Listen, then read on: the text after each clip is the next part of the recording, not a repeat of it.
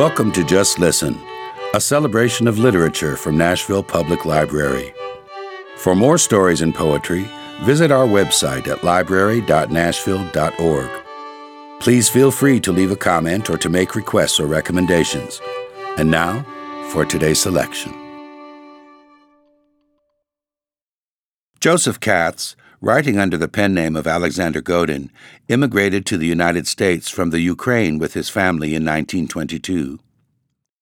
My Dead Brother Comes to America was published in 1934 and included as part of the best short stories of the century. Written at a time of large European immigration to the United States, the story highlights the arrival of immigrants to America through Ellis Island.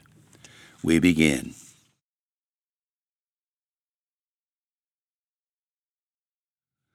When we arrived in New York Bay, it was already winter, and the ground was covered with a hard, brittle coat of snow. The whole harbor, as far as our eyes could reach, seemed to have been enameled with one vigorous sweep of the brush. Standing on the deck, the sun high overhead, it hurt our eyes to look upon so much whiteness. Near us the water was green and transparent, and farther away it was very blue and seemed dirty. The tugboats maneuvered noisily about our ship, belched smoke from their chimneys, and sent soot flying up the deck and into our faces. It was foggy in the bay, and other boats roared distractingly. As the city came to meet us, as the grayness of its aspect became grayer still, and its skyscrapers towered all the time higher and higher above us, we felt small, frightened, cowed. The new world breathed a chill upon us, and this chill, we felt, was not due entirely to the season. When the ship came as near to the shore as it could, the tugboats disengaged themselves and steamed quickly out of the way. Afterwards there was a rattling of rusty chains. The huge anchor hit the water with a booming sound, sending spray in all directions. There were shouts from the water below. Small boats drew up alongside the ship, and their occupants tried to attract the attention of the immigrants on board. These shouts were followed by frantic yells of recognition on both sides, and a package of oranges was hurled up from below.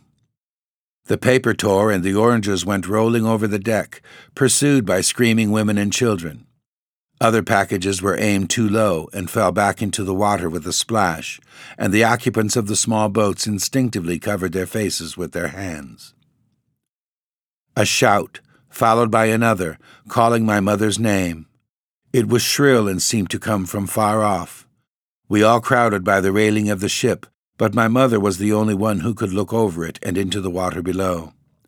My oldest sister was 14, I was 13, and the youngest girl was 9, but our hard life had left us too short and thin for our ages. We climbed the railing till our knees touched the topmost beam, and we could see the skyscrapers and all the rest of the harbor hanging head downward in the water. But Mother was too moved, too agitated to take care we should not fall overboard. She waved, and we followed the sweep of her hand. We strained our eyes. It was Father. I was the first of the children to recognize him, and, with an unhappy instinct, tried to gauge my feelings towards him. He had left me a 5-year-old child, and now I was a growing boy. But this moment did not have the same meaning for me that it had for the others. My oldest sister was wild with joy and cried freely. She remembered the good side of Father because he had been kinder to her than to all the rest. I remembered nothing but a child's bitterness and frustration and pain. The youngest child was still in the cradle when he had sailed, and now she tugged Mother by the sleeve and said, "Which is my father, Mother?"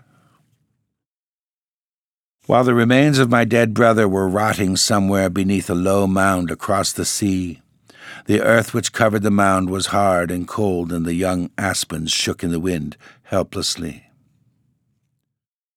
He had died so suddenly, and his very old and wise eyes had looked up to us at the moment of death and had seemed to say, "I know I am going to die. You need not trouble. It is useless to cry over such a trifle as death." 8 years had passed since Father sailed to America. My brother, who came after me, had died during the war. But either through negligence or fear, Mother had all the time kept Father in the dark about my brother's death.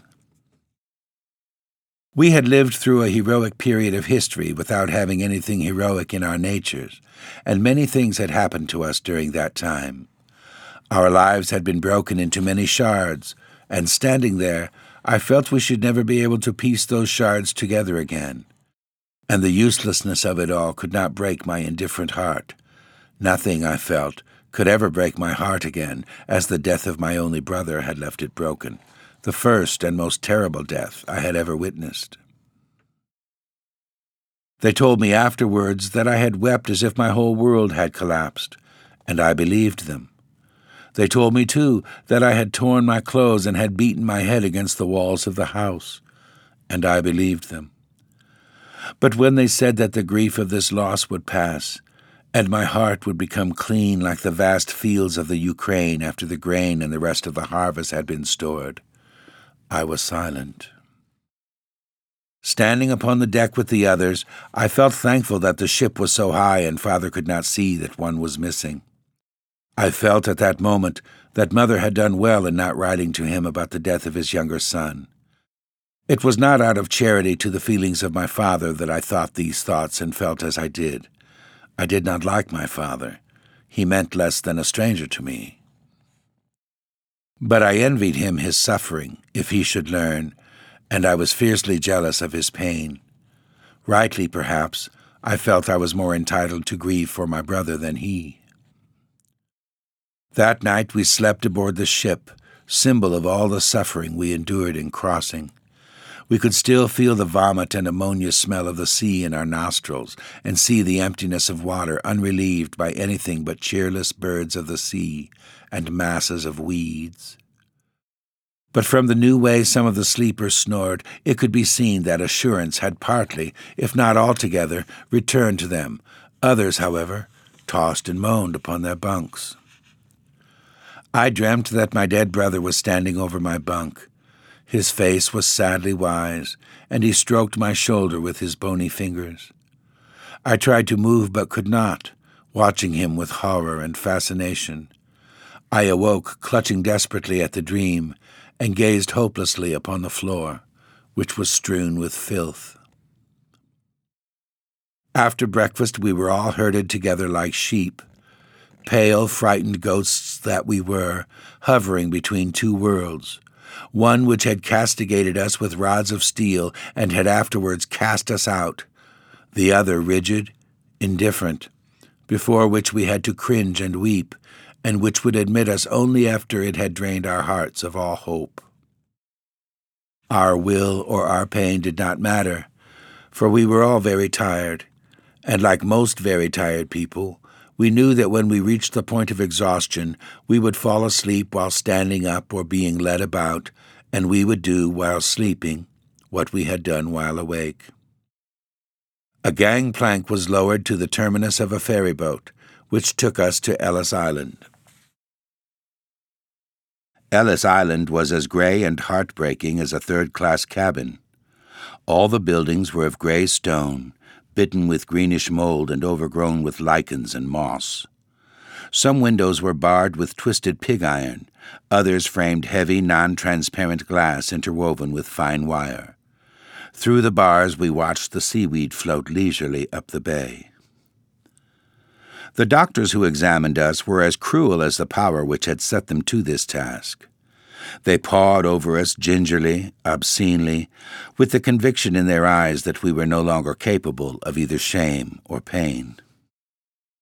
Then, with our bundles in our hands, we were questioned in turn by many clerks sitting on very high stools.